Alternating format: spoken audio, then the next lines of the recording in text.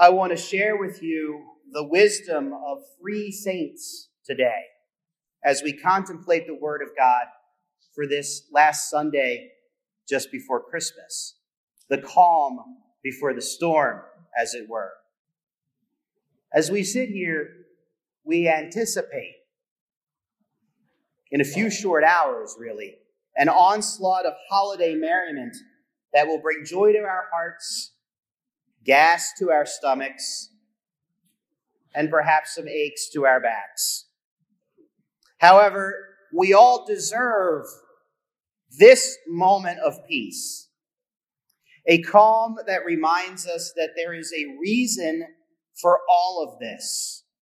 And that reason has nothing to do with sales at Walmart, with the arguments over "baby, it's cold outside," or the debate as to whether or not Die Hard is a Christmas movie. I say it is.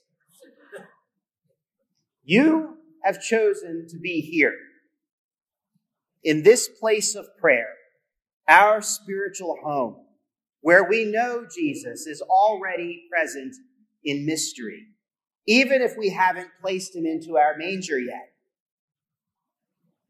So the wisdom of God's word and the wisdom of his saints should serve to ground us in the real meaning of what we are about to celebrate.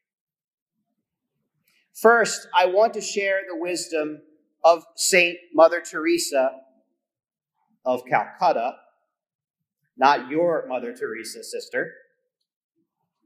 Soon enough one day, right? This diminutive nun who lived and served in the slums of India knew what Christmas was all about.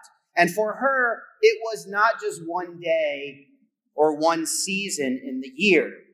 For her, Christ was always being born to his people and to her. And for this reason, she lived her difficult life with an abiding sense of peace. Where did this peace come from? Well, Mother was quoted as teaching her sisters and anyone else who would listen to her that peace came from silent prayer. The fruit of silence is prayer, she said. The fruit of prayer is faith. The fruit of faith is love. The fruit of love is service. And the fruit of service is peace. Peace, for Mother Teresa, was the end result of a process that begins with silence and prayer. It grows through faith and love, which lead to service. And this is Christ-like giving, Christ-like living. And it is the result of such a life is peace. Mary knew this. Her life was devoted to God, and she was deeply prayerful.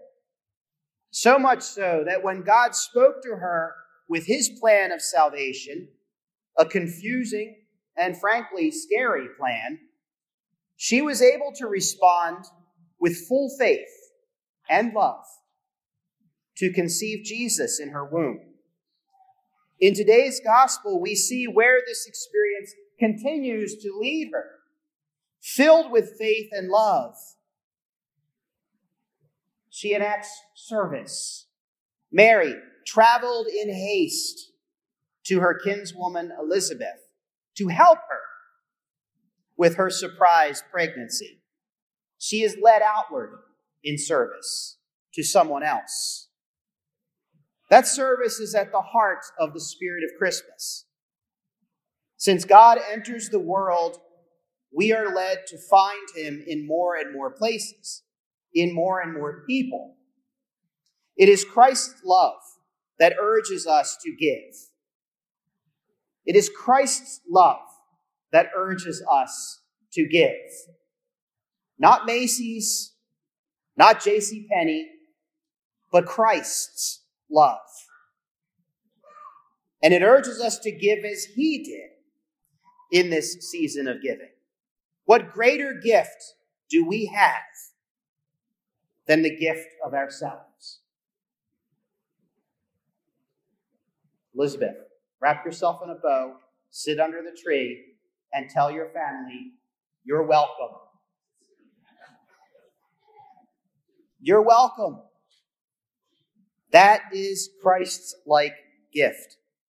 In search of this peace in our world, I want to offer the wisdom of another saint, Saint Pope Paul VI, who famously said, and maybe you've seen the bumper sticker, if you want peace, work for justice. For the Christian, justice is more than making sure that everyone is even. It is not a matter of tit for tat or retribution for a wrong, and it is certainly not revenge. Rather, Christian justice is a matter of relationships in their proper order. First with God, and then with one another.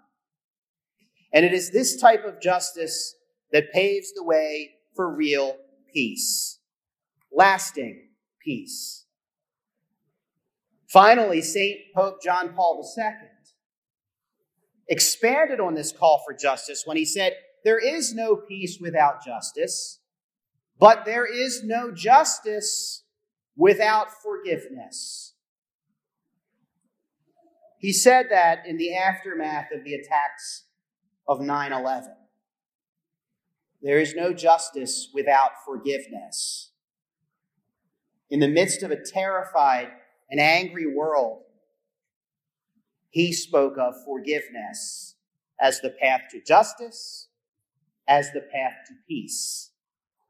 He knew that without an ability to forgive, we are too often consumed by anger, hatred, and hurt.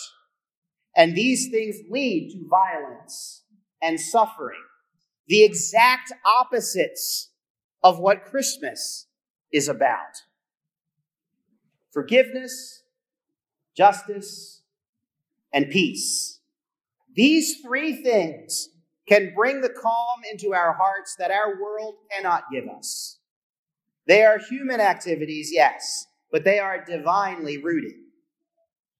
Mary, filled with the Holy Spirit, bearing the Son of God in her womb, shows us what these divine gifts can do to us. They lead us out in service to others, sowing more and more seeds of love and faith.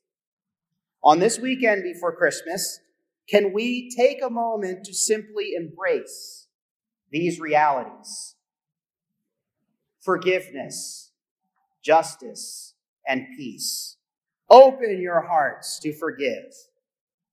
Enter into real relationships rooted in justice, and you will discover the real meaning of Christmas and have Christ's peace.